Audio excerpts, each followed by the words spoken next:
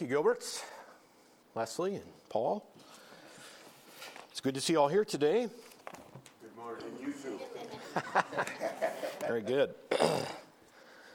Let's take our Bibles once again and turn to the book of Acts, Acts chapter 21. We continue on in our journey, what we call the bridge book. If you took Acts out of your Bibles, the Gospels to Romans, and you would be lost. Well, we've been filling in a lot of gaps, shall we say, and Acts has been that book. It's a bridge book. We find Paul today, he's on a mission. That probably would be a good name for our session today, a man on a mission. Let's find that out now. He continues on in Acts chapter 21. We'll look at verse 1 through 16. Acts chapter 21, verse 1. It came to pass that after we were gotten from them and had launched, we came with a straight course unto Cos, and the day following unto Rhodes, and from thence unto Patara. Finding a ship sailing over unto Phoenicia, we went aboard and set forth. Now when we had discovered Cyprus, we left it on the left hand, and sailed into Syria, and landed at Tyre. For there the ship was to unlade her burden. Finding disciples, we tarried there 7 days, who said to Paul through the Spirit that he should not go up to Jerusalem. When we had accompanied those days, we departed and went our way, and they all brought us on our way, with wives and children, till we were out of the city, and we kneeled down on the shore and prayed. And when we had taken our leave one of another, we took ship, and they returned home again. When we had finished our course from Tyre, we came to Ptolemais, and saluted the brethren, and abode with them 1 day. The next day we were of Paul's company departed, came unto Caesarea, and we entered into the house of Philip the evangelist, which was one of the 7, and abode with him. The same man had 4 daughters, virgins, which did prophesy, and as we tarried there many days, there came down from Judea a certain prophet named Agabus. When he was come unto us, he took Paul's girdle and bound his own hands and feet, and said, Thus saith the Holy Ghost, So shall the Jews at Jerusalem bind the man that owneth this girdle, and shall deliver him into the hands of the Gentiles. And when we heard these things, both we and they of that place besought him not to go up to Jerusalem. When Paul answered, What mean you to weep and to break my heart? I am ready not to be bound only, but also to die at Jerusalem for the name of the Lord Jesus. When he could not be persuaded, we ceased, saying, The will of the Lord be done. After those days, we took up our carriages and went up to Jerusalem. There went with us also certain of the disciples of Caesarea, and brought with him one Manason of Cyprus, an old disciple, with whom we should lodge. May God add a special blessing to the reading of his word. And let us just bow for prayer before we begin our study. Father God, thank you for bringing us together here today as we've sung songs and we've brought prayers and requests before you, which, Father, you're open for business at all times. Father, now you have us surrounding the word. May the Holy Spirit exclusively teach us. Take us where you want us. Father, may we feel and know the word like we've never before. Father, have us. You have us. Now take us. We are yours. We are your instruments to be used in a world that's gone crazy. A society that is indistinguishable from what you had designed. But Father, may our light shine because it's you shining through us. Now again, Father, may the Spirit guide us and direct us. Take us where you want us. In Jesus' name, we pray, amen. Once again, Laramie, would you please give us our map on the board so we can get ourselves geographically connected, our context. And as he's doing that, one of the things that we've been watching this develop. Paul, even though he's been stopping in, he's been taking, revisiting, reviewing those people that he has visited before. There was a coup, if you will, a potential coup on his life, as he was going to go to fulfill this mission. His mission was to take gifts, offerings, tithes from literally the entire, find the right end here. There we go. Throughout all of the world that he had transported, shall we say, the gospel, literally he was picking up offerings. He was trying to bring back to Jerusalem, which would have been if you can believe it or not, the place the church started, probably the most maligned, the most persecuted place, because we would have had Jews that hated Jesus living right there. Jesus was killed there. That's where the church started. And obviously, economically, if you were a Christian in Jerusalem, it probably, if you've ever thought of whatever bias, whatever racism, whatever it is, it was truly that in Jerusalem. If you would have stood up for Jesus Christ, you probably didn't have a job.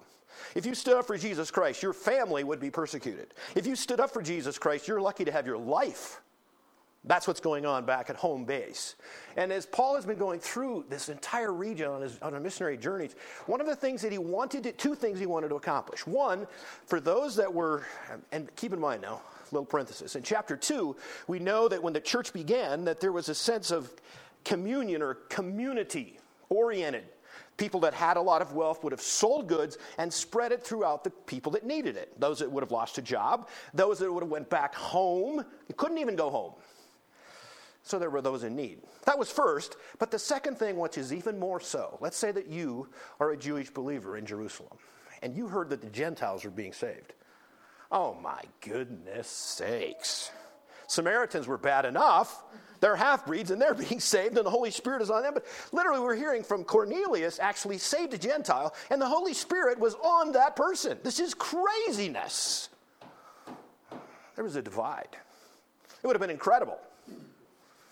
So what is Paul trying to do? Well, he's wanting to have unity not only in the sense of financial giving, but even more importantly, to show unity among the church.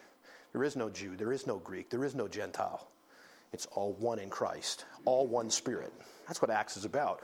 The Holy Spirit was utilized to show in each segment of the population of the church that it's the same Spirit. It doesn't come on at different times. It came at different times in the book of Acts to show that it's the same Spirit, all making it one in Christ.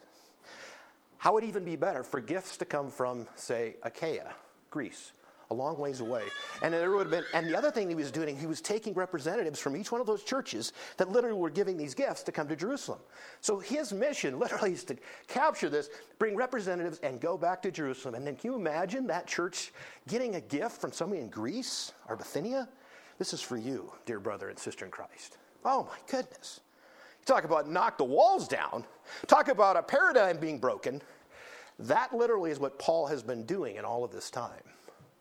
He was going to go straight in from Corinth. He was going to go straight into to Jerusalem from there, make that long journey. But it was discovered, in fact, that the Jews, I'm saying those that hated Jesus, they were going to do him in. More than likely would have killed him, threw him overboard. Okay? Sounds like a really bad idea. Now, the one thing I want you to notice, though, everywhere he goes, that's what he's actually going to mention. He mentioned it even last week in our session. Every town that he has went, Paul has been told not to go to Jerusalem. Don't go there. In fact, we even just read a passage from a prophet. He literally used Paul's belt or his girdle. It would have more than likely almost a rope.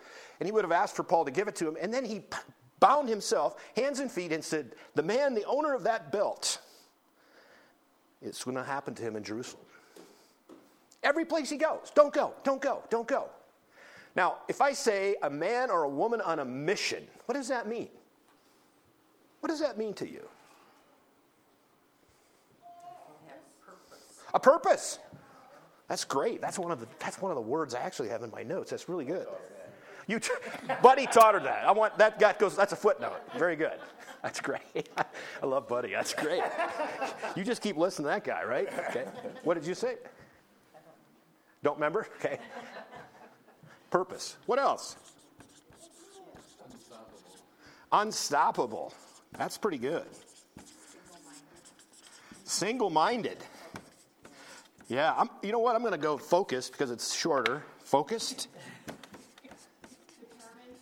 Determined. Yeah, there we go. Determined. I'm still waiting for the word, but you're doing good. This is good, right? On fire. He really is, isn't he? I mean, this guy is undetoured. It was. Have a message. There's a reason that they're doing this. Have something to give. I don't know. Yeah, I think that would be underline of the purpose. Yeah, but that's good. That underlines it. That's actually, see, we'll do that. In fact, what Alice said, we get to underline that now. See, isn't that good?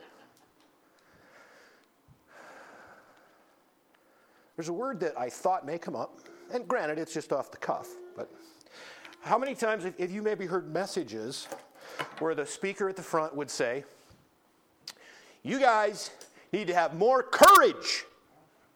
Did I say it loud enough? Just imagine it louder, right? It's like putting the weight on the recipient. Be courageous. Now, is there anything wrong with courage? No, but it's a really bad place to start. Because let's think about this for a moment. What happens is we will place ourselves, now you know what? Paul is already seeing this. He's seeing that potentially he's not going to get out of Jerusalem alive. We'll find that in several places. This isn't new information to him. So if somebody said, Paul, you need to be more courageous. If you just said that, the chances of him becoming more courageous are not very high. Because courage isn't where you start. Courage is where you end.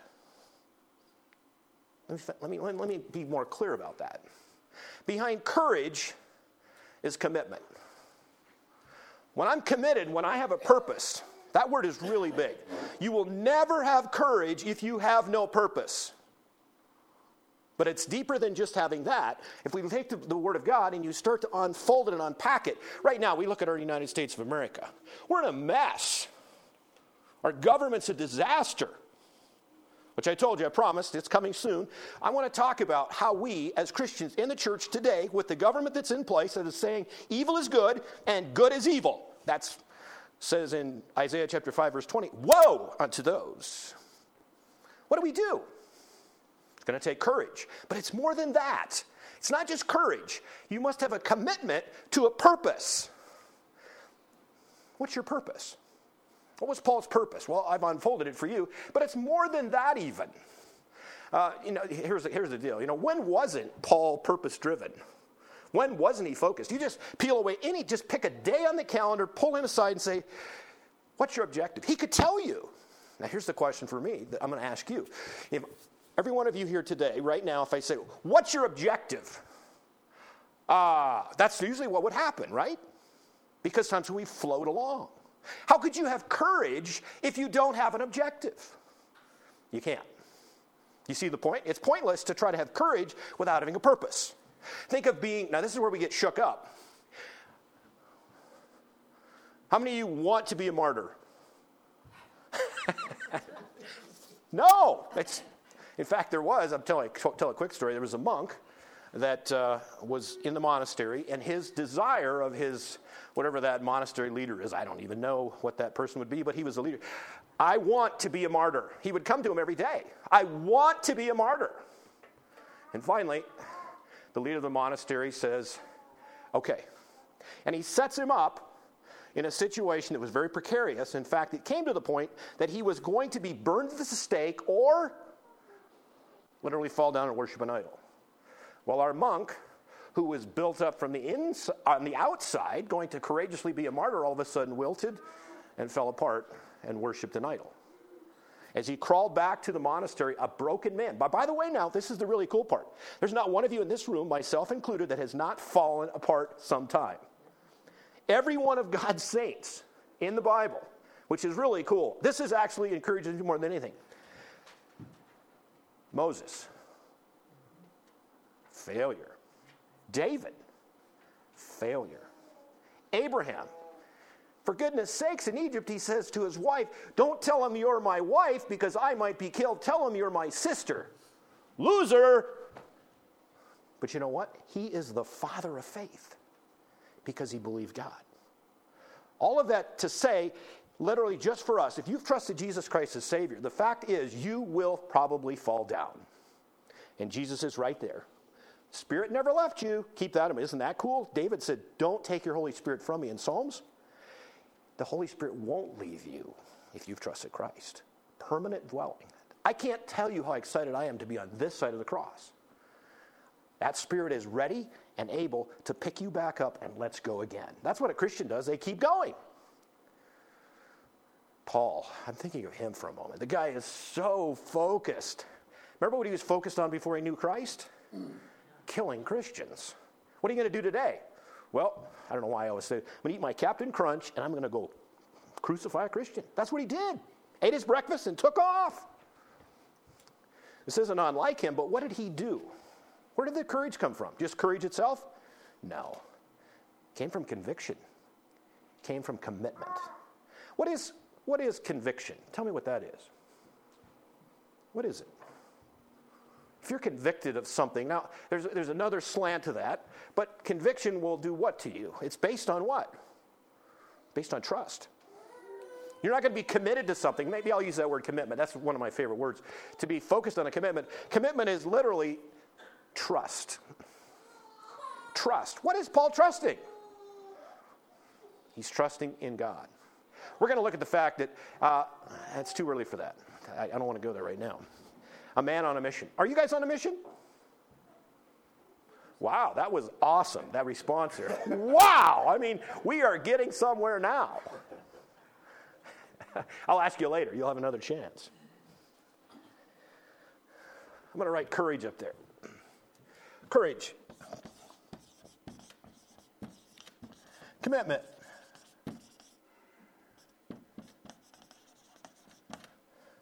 But you know what? There's something else beyond the commitment. That sounds good so far, right? I'm courageous because I'm committed. How do you get committed? Excuse me? I said belief. Belief or being convinced? Convinced. See, it starts with a C. That's the only reason I'm doing it, right? Because if you're not convinced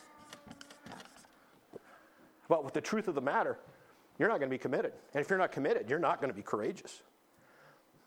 See, that's what they've done in the world, is they thought that they could sell, which they did. And I don't know if it was in the 40s or 50s, but it was a long time ago. And they said, you know what? There is no such thing as absolute truth. Paul can have his truth. Buddy can have his truth. Carol can have her truth. And everybody else can have their own truth. Because you know what? If it's just your own truth, guess who you're committed to? Yourself. And the only thing you're courageous about is protecting yourself. That is what is wrong with the world today. We've thrown truth out. We have nothing to stand on except our own self. So when I tell you to be courageous, you should be asking, in what? What do I stand for? What do I really stand firm on? Now, the other thing is commitment. How much commitment do you have? Is it once in a while? What are you committed to? What is your objectives? Let's talk real general right now. Let's say we're here. Now, we're here. Most of you, no doubt, have trusted Jesus Christ as Savior. I'm hopeful that someone here that hasn't, by the end of today even, that Jesus Christ, through the power of the Holy Spirit, will reach inside your heart and convict you of what you need as a Savior. And then you're one of us. It's pretty cool. It's really cool because the Holy Spirit comes over within you. But what should be our objective? You say I said should, because it may not be if you don't believe it. What do you think Paul's general overall objective would have been? To lead others to Christ. Yeah, it was really all over it, wasn't it? Because he saw what it was before he knew Christ. He wants others to know him. Jesus, that is. Let's go to a verse that I think this would have been probably a life mission, a life verse for Paul. And it should be for us as well, or it could be. How's that? Let's go to Philippians chapter 3. Philippians chapter 3. Let's take a look. This is a verse, and some people talk, don't mark up your Bible. I'm here to say, if you can mark up a Bible because you can always buy another one if you want one that's clean. Just to use that one. My Bible is marked up because when the Spirit tells me to underline something, I'm going to underline it. I'm going to mark it up. If it was the last Bible, I would mark it up, right? But Philippians chapter 3, verse 10. This is one I actually have in pink. That must have been the pen I had that day, but it sticks out, I'll tell you that much. It says this, that I may know him, and the power of his resurrection, and the fellowship of his sufferings, being made conformable unto his death. That's Paul's mission. I want to know Jesus Christ. I want to know his resurrection. I want to know his sufferings, because the more I know him, the more I look like him. And the more I look like him, the more desirable others are going to see him as coming too. Now, how do you know him? One pastor said, my goal is not to know the Bible. That's not my objective. My objective is to know Jesus Christ. I often think of a story. There was a guy that was locked up, and the only book he had was a Bible. And he read through it, and he could tell you about it, but it was never personal to him. It didn't mean anything to him. It was just a book that he read, right? Do you see the difference? But you must read and know the Bible to know Jesus Christ. The objective is not knowing the Bible. The objective is to know Jesus Christ as much as possible. And guess how that happens? Through the Bible. One of my prerogatives or commitments is to feed you. God has placed that within me. I don't know why, couldn't tell you, but I am excited to be able to go to the Word of God and to teach people about Jesus Christ. That gets me fired up. Where do I have to do that? Got to go to the book. And I've told you this before. I just hope you have enough courage that because you want to know Jesus Christ, if me or anyone would come in this pulpit and not use the Bible to teach you, throw the bum out. That's me included. Because that's where the truth's at. That's how the flock is fed. You can stand with courage on that. And I stand with courage before you that the truth is within the Word of God. That's what we have to have. That's what we have to have. Now, the interesting part of all of this narrative, if you go back to our text, is Acts chapter 21. These words really aren't even used, but you can see the mission that he's on. Let's track his journey. We found last week that he was at Miletus. Now, the people at Ephesus would have walked, the elders, we had a passage on that last week, they would have walked 30 miles to Miletus because that's where the ship was at. He was there for a few days. Now, why didn't Paul go to Ephesus? Because he's on his way to Jerusalem and he wants to get there before the Feast of Pentecost. He is on a mission. So they actually met him there. They had a great time, and he said something. He said, "This will be the last time I see you." How did he know that? I would think that the Holy Spirit showed him that there was something going to happen in Jerusalem. In fact, let's go all the way back. Let's go back the day. Maybe not the day, the very epicenter of when Paul was saved. Let's watch something. Jesus Christ is talking to Ananias, the guy that was going to encourage Paul. Go back to chapter 11 of Acts. Acts chapter 11. Let's take a quick look. Let's see, did I get that? I'm wrong. Chapter 9. I'm so sorry. Chapter 9 of Acts. Acts chapter 9. And Ananias is being called to witness or to give encouragement to this Saul of Tarsus. Verse 12. Let's turn to verse 12. And he hath seen in a vision a man named Ananias coming in and putting his hand on him that he might receive his sight. Then Ananias, this is the guy that is going to encourage Saul at this point, answered and said, "Lord, I've heard by many of this man how much evil he hath done to thy saints at Jerusalem. And here he hath authority from the chief priest to bind all that call on his name." In other words, I know about this Saul guy, and he's a guy he's not good. He's killing people. And you want me, a Christian, to meet with him? Well, am I coming home, or what's going on here? This doesn't look good. Watch the follow-up. Verse 15. But the Lord said unto him, "Go thy way, for he is a chosen vessel unto me, to bear my name before the Gentiles and kings and the children of Israel." Watch, verse 16. "For I will show him how great things he must suffer for my name's sake." Right out of the box, Paul knew that he was going to be suffering for the Lord Jesus Christ. This is no news to him. This is not a surprise. But the interesting part for me is how dedicated he is to finish the course. Now, again, from Miletus, they leave. They are really sorry that they're never going to see him again. They take off, and you see this cause, and you see Rhodes, and you see Patara. Those are all in your text. They're about a one-day journey on a ship. And it must have been a smaller vessel because they're just kind of riding the coastline. So now in the Aegean Sea, which would be this region, if you go back in history, typically the winds would blow out of the north during the daytime, be calm in the evening, and then blow out of the south through the night. Okay? Now if you just geographically look at that, it looks like we should sail in the daytime and be on the side of the shore, and that's exactly what took place. So here they are at Patara. Now at Patara, they grab a different ship. They're going to take a larger vessel, and they're going to go all the way over to Phoenicia, or Tyre is where they end up. Okay, that's about a 400-mile trip. From Patara to Tyre is about 400 miles. It actually took about 5 days by sailing. I'm saying that from a historian saying, if the weather is fair, that's about the length of time it should take. All of that to say that he's again, how many of you would get on a ship and start back over this way, and then, by the way, since they were going to kill you, you couldn't go straight. You went all the way back through all of the churches that you actually were visiting, and we're getting here, and we're still going to go to Jerusalem. How many of you would have been dissuaded? How much of your courage and your purpose, even your purpose, but would you have been unstoppable at this point? And every place you go, Paul, don't go to Jerusalem. Don't go to Jerusalem. Don't go to Jerusalem. They're going to bind you. They're going to kill you. Would that stop you? Probably. Should it?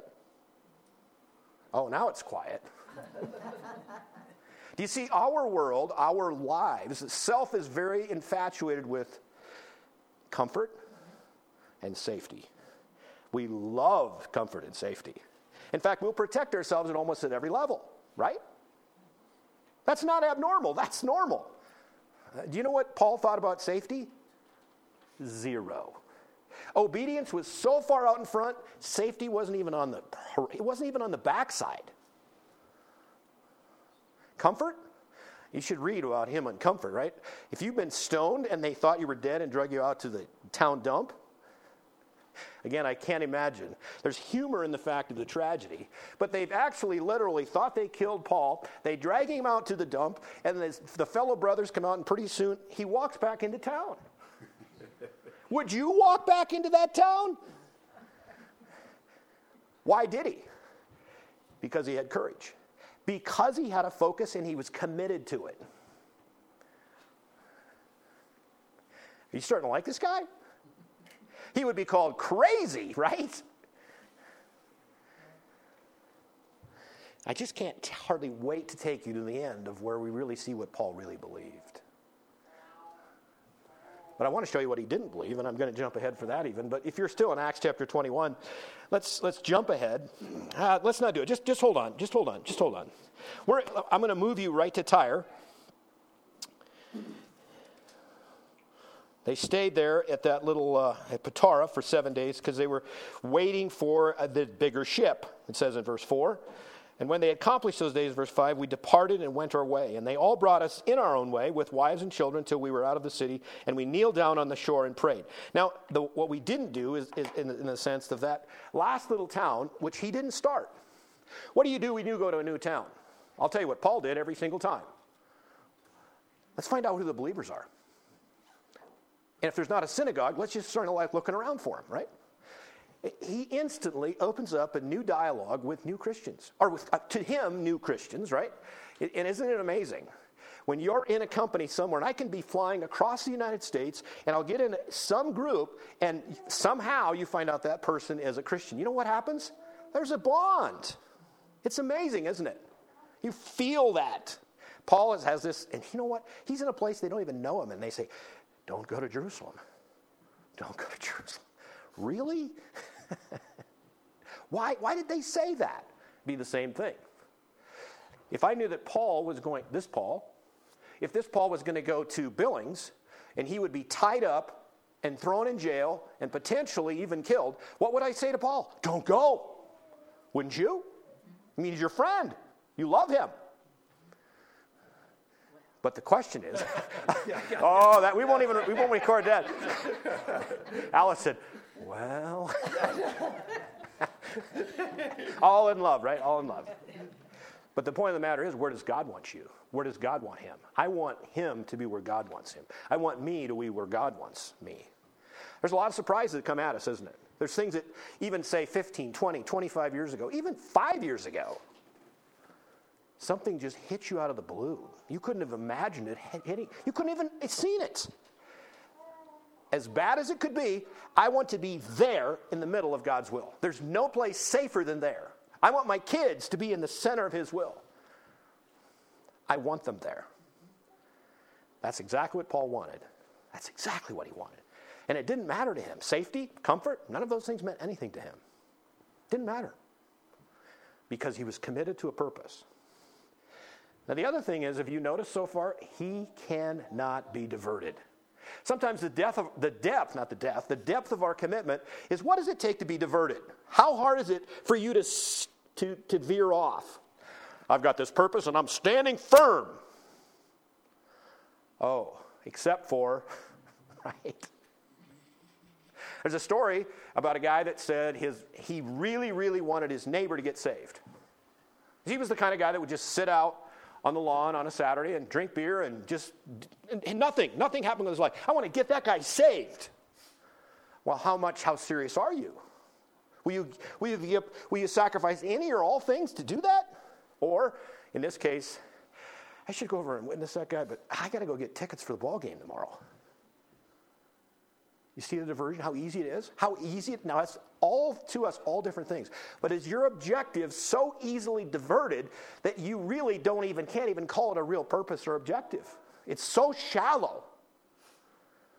What keeps you from your objective? Now, this is my homework for you, not my homework, God's homework for you this week, is to come and find at least 3 overriding objectives for your life that purposely move you through it.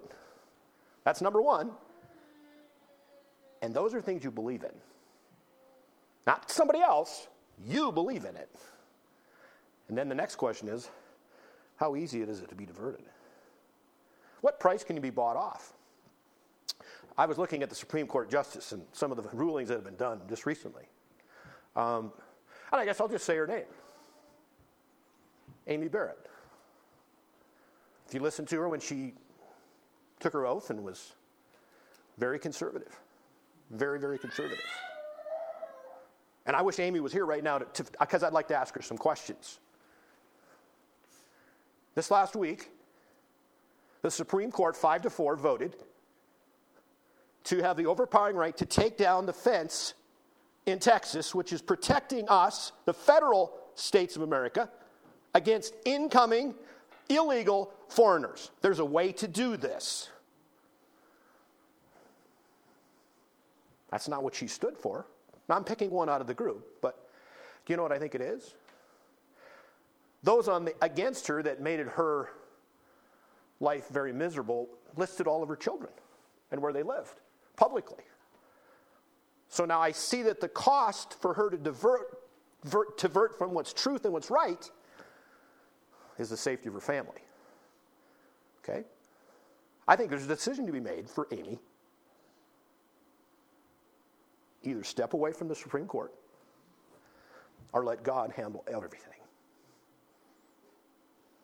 That is what has to happen. I'm praying that God raises up men and women across the county, across the states, across our land, that are willing to stand up and be courageous for what's right and for what's true. That's how this nation will be taken back. Not sold out for any price, because there's a price that people will sell out for. I want you to think of Moses for a moment. Talk about a guy that's purposed and focused. He has an interesting childhood, and some of this is all, you know all of this, but maybe thinking about it in this light is a little bit different. Moses was this newborn boy. That's a bad thing if you're in Egypt, because, interestingly enough, Pharaoh had told the midwives to go ahead and kill all of the baby boys of the Israelites. The baby girls are okay. I wonder what that's about. But if you're a boy, you're dead. What did the midwives do? What did they do to that civil government? Egypt's in charge. Pharaoh's in charge. He's probably as powerful a man as there is in the world. You know what they did? They obeyed God. They let the baby boys live. Why? Because they had a purpose. Because they stood on truth. Well, here we have this little baby boy. What's mom going to do? This looks bad. You know, it's hard to hide a baby boy, right? What a plan. Puts him in a little bassinet, puts him out in the reeds, in the water, just floating along, right? And she has his older sister, Miriam. Why don't you watch that for a moment or two or three or four? Just make sure he's okay. And who would come out but Pharaoh's daughter? Little sovereignty of God going on here. She chose that section of the river. And my question would be, why would Moses be in that section of the river? Because that's where God put him. And she's bathing and doing her thing. And all of a sudden, I'm sure Moses let a little cry out, right? Oh, and she knew immediately. It must be one of the Israelite babies. Right? Why wouldn't she go to Daddy Pharaoh and immediately have him killed? Because God's in charge. Talk about now moving from that type of a growing up all the way through his early life. He's not only just an Israelite, he is now the Pharaoh's grandson, if you will, by adoption. I don't know how you could make it. That, my friends, if that was in America, we would tell the grand story because that man, Moses, would be rich, he would be famous, and he would be powerful. Got it? And Moses took all of that and drop-kicked it into the next week. You know why? Because he had a deeper purpose. He had something he believed in more than the Egyptian lifestyle. He had something that he trusted more. In fact, let's go to your Bibles and let's go to Hebrews chapter 11. Let's watch this. This is faith in action. This is commitment. This is trust, if you will. Hebrews chapter 11, verse 23. Hebrews 11:23. By faith, Moses, when he was born, was hid 3 months of his parents because they saw he was a proper child, and they were not afraid of the king's commandment. That's interesting. By faith, Moses, when he was come to years, refused to be called the son of Pharaoh's daughter, choosing rather to suffer affliction with the people of God than to enjoy the pleasures of sin for a season. You know what that would be called in America if you made that choice? What an idiot, right? How stupid can you be? Right? I mean, let's be honest here. He threw it all away to be all in for God. That, my friends, is where he got his courage. I don't know what that must have been like 40 years. Well, of course, his story is a little bit more complicated. Have you noticed your lives are more complicated than you thought they might be? That's kind of the way it is. So Moses is 40 years of age, and he thinks he is something. He's the stuff that God has to have to be able to get those Israelites out of Egypt. And you know the story. He ends up killing an Egyptian because he was beating a fellow Israelite. And then the next day, the Israelite says, "What, are you going to kill me too?" And away he goes. What would be worse? What would be the worst thing possible? For 40 years wandering around the desert with sheep. I'm telling you, I'm right there with him. You talk about being on judgment roll, 40 years with sheep. But you know what? God used that to get him ready to lead his sheep. At 80 years of age, he starts the real mission that God has for him. How do you think that would have been as the first time he and Aaron, his brother, walk into the courtyard of Pharaoh, who no doubt he knew? Oh, it's you, Moses. Right? How do you think that went? Didn't matter. How much guts did that take to walk in there? Depends on who you believe. You believe God? Let's fast forward. Shadrach, Meshach, and Abednego. Find them in Daniel. 3 guys.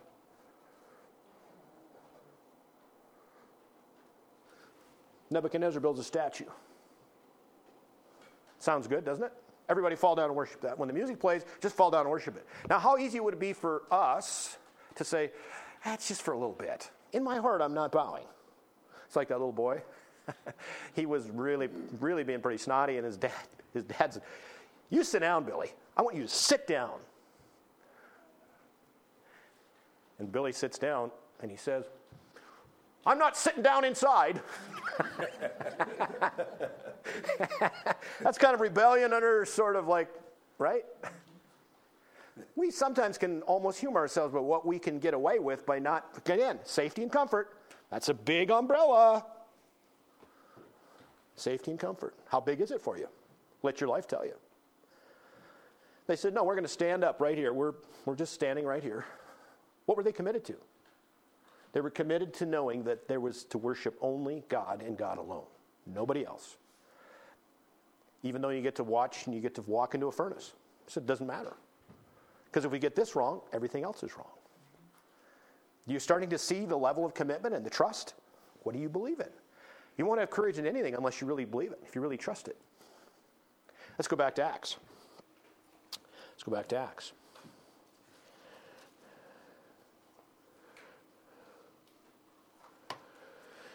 When we accomplished these things, verse 5, we departed, went our way. They all brought us on our way with wives and children till we were out of the city, and we kneeled down on the shore and prayed. These are people he just met.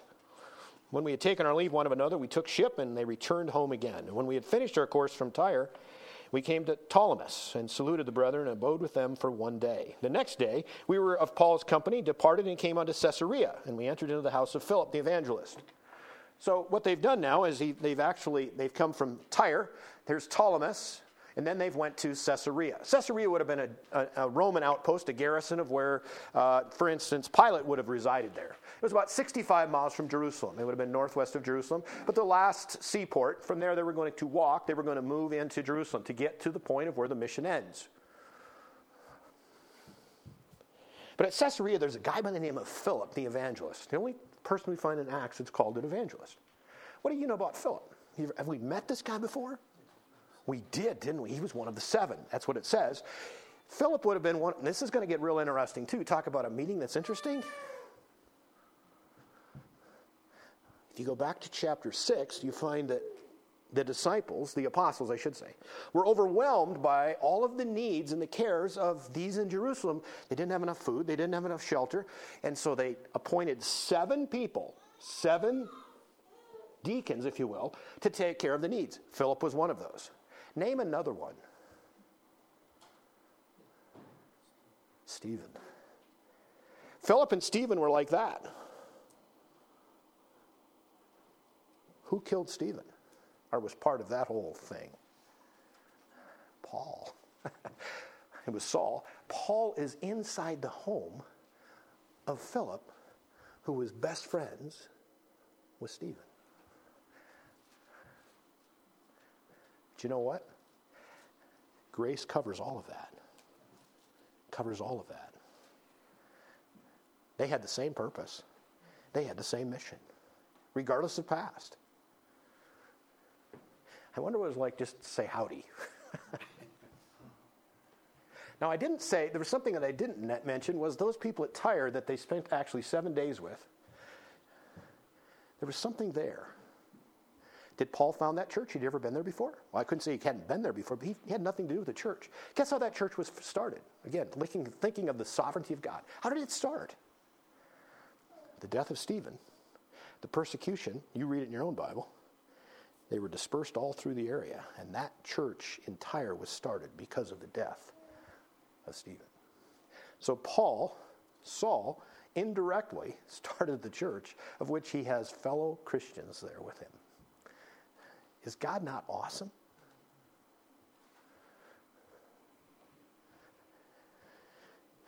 He's at the home of Philip. He abode with him. Philip had 4 daughters, virgins. They were unmarried, which did prophesy. They had the gift of prophecy. And as they tarried there many days, there came down from Judea a certain prophet named Agabus. Now, we found him in chapter 11, verse 28. You can jot that down if you'd like. But here he is again back in Caesarea. When he was come unto us, we talked about it briefly before, he took Paul's girdle, or it would be a sash or a belt, of which he would have kept everything kind of tied together, if you will. And he said, give me that, please. And he bound his hands and feet, and he said, thus saith the Holy Ghost. This is words from God. So shall the Jews at Jerusalem bind the man that owneth this girdle, and shall deliver him into the hands of the Gentiles. And when we heard these things, did you see we? Who is that? This is Luke. Luke is writing this, so Luke is part of the group, and we are saying, Both we and they that are of that place besought him not to go up to Jerusalem. Again, wherever he's at, they continue to tell him what's going to happen. Don't go. Now, what did the Holy Spirit say not to go? Nah, didn't say that. What was actually going on? Preparing for what's coming. Preparing Paul for what's coming. The Holy Spirit said, that's what's going to happen. You're going to be bound. You're going to be, in fact, he doesn't even know to what level. In fact, go back to chapter 20 for a moment. Chapter 20 of Acts, just back on the other side of the page. It says in verse 22, now behold, I go bound in the Spirit unto Jerusalem, not knowing the things that shall befall me there. Verse 23, save that the Holy Ghost witnesses in every city, saying that bonds and affliction abide me. But none of these things move me. Neither count I my life dear unto myself, so that I might finish my course with joy in the ministry which I have received of the Lord Jesus, to testify the gospel of the grace of God. So this prophet tells him what's going to happen. And that did happen. They told him, don't go up there. Watch what Paul responds by. Verse 13. And Paul answered, he said, what mean you to weep and to break my heart? For I am ready not to be bound only, but also to die at Jerusalem for the name of the Lord Jesus. Look at verse 14. And when he would not be persuaded, we ceased, saying, the will of the Lord be done. I have that word underlined in my Bible, persuaded. They couldn't persuade him not to go. What is Paul persuaded to do? What are you persuaded to be or do? That's really what this is all about, is a commitment based upon being convinced. You're convinced or persuaded. I'll tell you somebody that was just really, really, I think, close to being persuaded to become a Christian. We find him later on in the book of Acts, and it was King Agrippa. Let's go to that section. I want to show you, here was a man that was close, but he was not convinced. Let's go to chapter 26 and verse 28. Acts 26, 28. Paul has witnessed before this man, King Agrippa. Verse 27 is where we'll pick it up. 26. Did I tell you Acts 26? I hope so. Acts 26, verse 27. King Agrippa, believest thou the prophets? I know that thou believest. Then Agrippa said unto Paul, almost thou persuadest me to be a Christian. What is he saying? I'm about that close to believing you. And you know how far that is? An eternity away. An eternity away. Never miss the opportunity when you're close to accept Christ. Well, Paul was not convinced or persuaded to to not go to Jerusalem because he was on a mission. Didn't matter to him. Didn't matter. But I want to show you something that he was persuaded. And we find this in his writings that took place for him later, but it was certainly part of who he was. Let's start with 2 Timothy. 2 Timothy chapter 1. 2 Timothy chapter 1 and verse 12. I did a little, investigation in my concordance in the sense of the word surrounding persuaded, at least that's translated that way in the King James Bible. And let's go to 2 Timothy chapter 1 and verse 12. We need to back up. Let's start at verse 8 because it's so good. This is his call to courage for Timothy. He's mentoring this young man, Timothy. Verse 8. Be not thou therefore ashamed of the testimony of our Lord, nor of me, his prisoner, but be thou partaker of the afflictions of the gospel according to the power of God, who hath saved us and called us with an holy calling, not according to our works, but according to his own purpose and grace, which was given us in Christ Jesus before the world began, but is now made manifest by the appearing of our Savior, Jesus Christ, who hath abolished death and hath brought life and immortality to light through the gospel, whereunto I am appointed a preacher and an apostle and a teacher of the Gentiles. Now watch. For the which cause I also suffered these things. That's why he's suffering.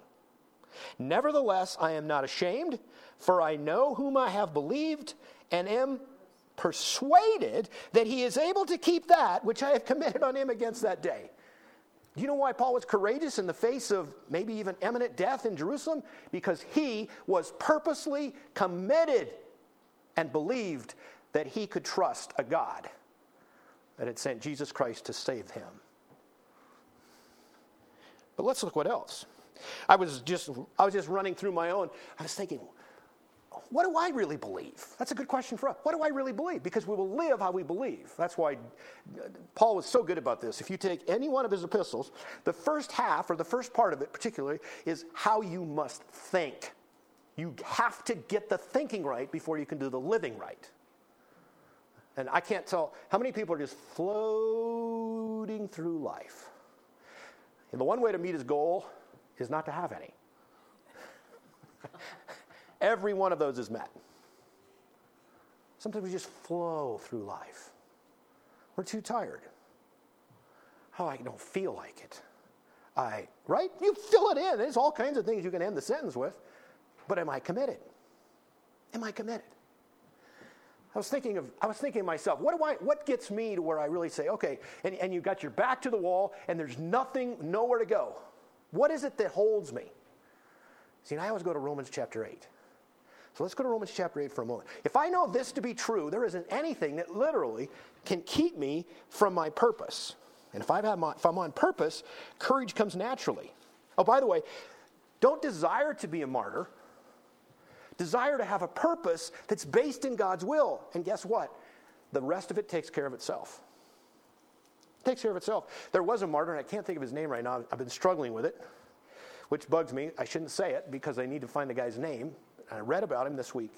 But it was a guy that was actually given several hours' notice that Bloody Mary was the one that was rounding up pastors. For the life, I'll get it to you next week. How's that? Just to prove that this is it. What would you do if you had 6 or 7 hours before the guy was coming to arrest you to take you back to Bloody Mary? I would think about maybe a plane, a train, a car, a bus, a horse, whatever. This guy actually just packed his stuff. And he waited in his home. The guy knocked on the door. He said, "Come on in, friend. Let's have something to eat." Well, he said, "Do you know why I'm here?" "Yeah," he said, "I do know why you're here. And I'll gladly go because I want to proclaim the Lord Jesus Christ to anyone." Whoa. That's a purpose. Now, for us that want to have a good rest of the story, we want that. I love to tell you the story about the three guys. Shadrach. There, I couldn't get hit. I had Meshach and the other guy, but Shadrach, Meshach, and Abednego. Those three guys, I love to tell that story because at the end, guess what? Jesus Christ is in the furnace with them. You know where Jesus Christ is with you? He never leaves you. I'm with you today and forever, right? But he's in the furnace. I love to tell that story because guess what? Nothing happened. Wasn't that great? Except Nebuchadnezzar says, "Whoa, now that's a god," right? Isn't that fun? Guess what happened to our man, back to our guy that was waiting for the arrest to come. He did, in fact, go back, and there was not only himself, but 2 other pastors that were burned at the stake. They gave their life. But as he was being burned, he said, "Today you are lighting the candle of God's light." And it was on that day, literally, that whole bond was broken. The wheeling of the fear, and the church was set free because that man was willing to be liberated from this life to go with Jesus Christ ultimately, but also to be that one that was on fire courageously because of the purpose to have the Lord Jesus Christ to be on display. Where did this courage come from? Not from courage itself. See, the last thing I should tell you is you just guys need to be more courageous. You need to be more courageous. That's what you're lacking. It's just like telling somebody, "Stop being depressed." Oh, that'll work, right? It's got to be something underlying of that. Exactly what Paul is showing us in this passage. He's not even naming it, but you can see the power behind the thing that he is just on a mission for. Are we on that mission? Are we on that mission? I told you to go to Romans. That's the place I go. I love Romans and Ephesians. That's where I get a lot of hope. Romans chapter 8. Let's start here. Now, this is something we'll pop right into it. Verse 31. What shall we say then to these things? If God be for us, who can be against us? That's a great position to be, right? Right there, I can stand firm. Let's keep going. He that spared not his own son, but delivered him up for us all, how shall he not with him also freely give us all things? Who shall lay anything to the charge of God's elect? It is God that justifieth. Who is he that condemneth? It is Christ that died, yes, rather, that is risen again, who is even at the right hand of God, who also maketh intercession for us. Oh my goodness, we talked about that last week. Think of the best defense attorney you can possibly imagine. Got him or her? Yours when you've trusted Christ as Savior. Now the prosecuting attorney, he's no slouch. According to Revelation chapter 10, verse 12 verse 10, it's Satan. When a Christian has a bad day, when he denied, can you imagine what Satan was doing with Peter after he denied Jesus Christ 3 times? Oh, you loser. And you know, Jesus even prayed for Peter before it happened. I'm praying that Satan is going to sift you, right?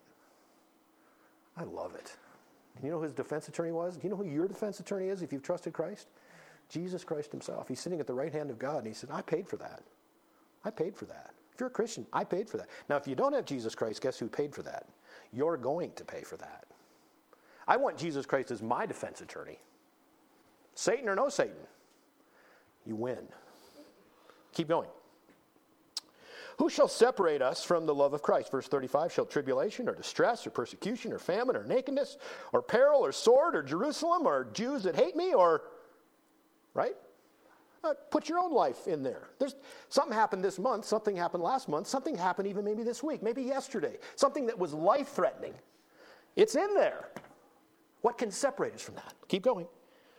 It's going to get cool just in a minute. As it is written, for thy sake, we are killed all the day long. We are counted as sheep for the slaughter. No, in all of these things we are more than conquerors through him that loved us.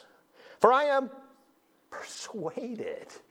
This is what Paul's persuaded of. This is what he believes in. What does he believe? That neither death, nor life, nor angels, nor principalities, nor Jerusalem, nor Jews that hate me, that's added, or things to come, or things present, or whatever, no height, nor depth, no anything can separate me from the love of Jesus Christ. That's what he believed. And if you believe that, guess what? You're going to be committed, you're going to be convinced, and you will have courage beyond imaginable. Beyond imagination. Let's try that. That's a better word. See, this is so encouraging to me. Now, none of these things are stated because if you flow through Acts chapters, the last several chapters, in fact, let's go all the way back to, I hope I've got it. Oh, I'm in Romans. Let's go back to Acts for a moment. Let's go back to chapter 19. And he's in Ephesus. I don't even know where to start. I don't want you to start all back in verse 1. You can do that on your own. But let's just go to verse 17. This is Acts chapter 19, verse 17. This was known to all the Jews and Greeks also dwelling in Ephesus, and fear fell on them all, and the name of the Lord Jesus was magnified. That's what I want to do. I want Jesus Christ's name to be magnified. And many that believed came and confessed and showed their deeds. Many of them, also which used curious arts, brought their books together and burned them before all men. They counted the price of them and found it to be 50,000 pieces of silver. So mightily grew the word of God and prevailed. I love that. So mightily grew the word of God and prevailed. Wouldn't that be my prayer for America? That the word of God mightily prevails? Now watch verse 21. This is where I wanted you to be. After these things were ended, Paul purposed in the Spirit, that's his Spirit, from the Holy Spirit, when he had passed through Macedonia and Achaia, to go to Jerusalem, saying, after I've been there, I must also go to Rome. Do you see right there? The Holy Spirit placed within his heart, he's got to go to Jerusalem. He's got to get back to the church of Jerusalem. He's got to make sure that there's unity in the church coming from the Gentiles and the Jews as he's giving an offering to be able to bring them out of their poverty. And why is he doing that? Because I want to know him more. That's the general objective. Every one of us today should want to know Jesus Christ more. Philippians 3:10. Now, your objectives for you can be very individualistic. I don't know, whatever you do for a living, that's great, and that's no problem. Your mission can be something that you do as long as the fact that God's will is involved in it every way, shape, and form. I was actually interviewed a couple. I don't know why I'm saying this, but it hit me early this morning and fits, I think, in the sense of how purpose is so important. This was a young couple I was interviewing for a job. And we're busy enough to where it was set up that you're just going to ride along with me in the feed truck, and it ended up being probably an hour and a half or 2 hours. And we're off feeding cows, right? And what I'm looking for this, even in my own kid, my kids would know that there's something that's really, really important, and that is, what is your passion? What drives you? We weren't very many sentences into this, and we weren't even in the truck yet, and I said, what drives you? What's your passion? And I'm getting nothing from him, nothing. And I look at his wife, and I said, point my finger in a nice way, and I said, tell me what makes him get up in the morning and he can't be stopped. That's passion, right? Do you know what I got from her? Nothing. Either she didn't know, or she didn't know. You know what? I was with him for 2 hours. I do not know what his passion was. The only thing I found out was, it would be very much like this. I've told you this story before, but it really drives home the point. There was a reporter that was going to interview some workmen on a job. And they're all doing exactly the same thing. But he starts with the first guy, and they were laying bricks. He says, what are you doing today? I'm laying bricks. And that's all I do. I just lay bricks. Do it 8 hours a day. I lay bricks, and I go home. Okay. He's a bricklayer. Works by the hour. Got it. Okay. Goes to the second guy. What do you do? Well, I'm laying bricks, but he said, we're building a fantastic wall. I mean, you could start to see it take shape now. I mean, it's pretty cool. See that guy down there, and you see that guy? We're all working together to build a wall. Wow. You feel a little bit more of it, right? You can, right? So he goes to the last guy, and he said, what do you do? Well, he says, personally, right now, I'm on the part of the job that I'm laying bricks. But he said, this is just a small part of the most beautiful cathedral that we can even imagine. Which one has passion? It's pretty easy, isn't it? That young man told me, I said, would you rather be paid by the month or by the hour? I'm coming back to my guy, the guy that was interviewing. Well, actually by the hour, because that way I have incentive to. No, that will never work. It'll never work. That's not a passion. Then what you want to do is you want to find the highest paying job per hour, and then love Friday, Saturday, and hate Sunday because it's already going to be Monday tomorrow. That's what it is, right? That's not a life. That's seeking after things that have no sense of contentment. There's no purpose. Do you see the need we have for passion? You can call it whatever you want. Passion, commitment. But you'll never have either one of those until you're convinced of the truth that lies behind it. That's why we are above all blessed, because you have trusted in Jesus Christ as Savior. And He lived, and He died, and He rose again. I'm so glad I'm on this side. I've read stories about Moses. Moses didn't know Jesus. He's only going off of the promises that were made to Abraham. Oh my goodness. Hebrews chapter 11. Fabulous, fabulous. By faith. What's your passion today? Are you following? What's keeping you from it? I hope not safety or comfort. It's easy. I found this. I'm thinking last winter, right? We lost a lot of calves, right? It was like hard to get up in the morning. It was like hard to get focused. It was like hard to be, oh my goodness, right? And I remember, I don't know if the kids remember, there's a couple of them, I said, forget about what's going on right now. We have to know that we're going to get through this. Someday it's going to change. In the meantime, we do our best. You know my motto. It's always the right time to do the right thing. Always. The question is, what's the right thing? I had somebody say that to me the other day after I told them this on the phone, a friend of mine. How do you know what the right thing is? I said, that's where the Bible comes in. Right? My encouragement to you is there's not one person in that book, except for Jesus Christ, that didn't fail. That actually gives me hope. That means I can fail and get right back up. But we also are told to be purposeful, committed, and convinced of the truth. Because when we do that, the courage to keep going, all of those excuses, they just get parted in the way. And you know what? We're on our road to becoming everything that God wants us to be. That's exciting. Now, if you fast forward, because you can't stand it, he's going to go to Jerusalem. You know what? It's going to be exactly as the Holy Spirit told Agabus. Exactly going to be just that way. And you know what it did to Paul? It just made him firmer. He was still persuaded of the same things, because remember, neither life nor death nor anything. It should be the same for us. When we believe that, when we're convinced of that, We are committed to God's purposes for his will to be fulfilled in our lives, in my life, in your life. And courage takes care of itself. Isn't that cool? That's a God we can trust. Let's pray. Father God, thank you for the day.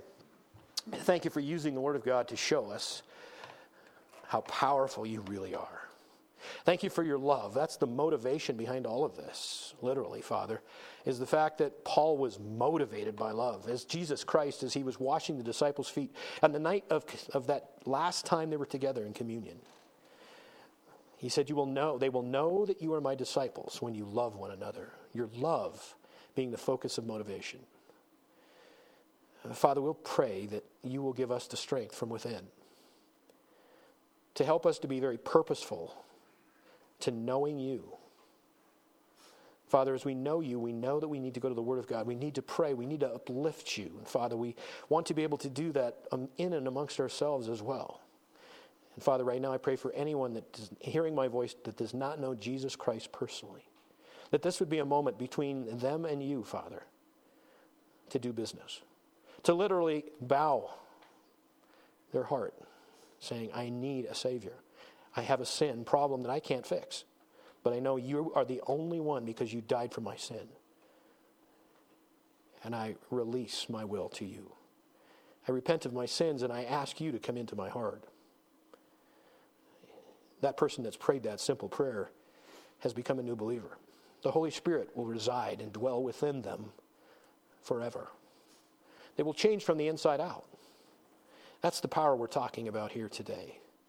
Father, I pray that not only that we have courage, but first and foremost, Father, that we have a purpose that we cannot be diverted from and we cannot be bought for any price, just as Paul exhibited and showed us today.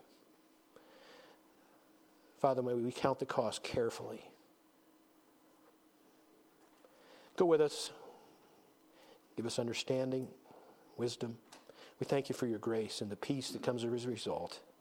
We bow in humbleness before you, asking you to take us where you want us to be with your power and your strength. We pray these things in Jesus' precious and holy name. Amen.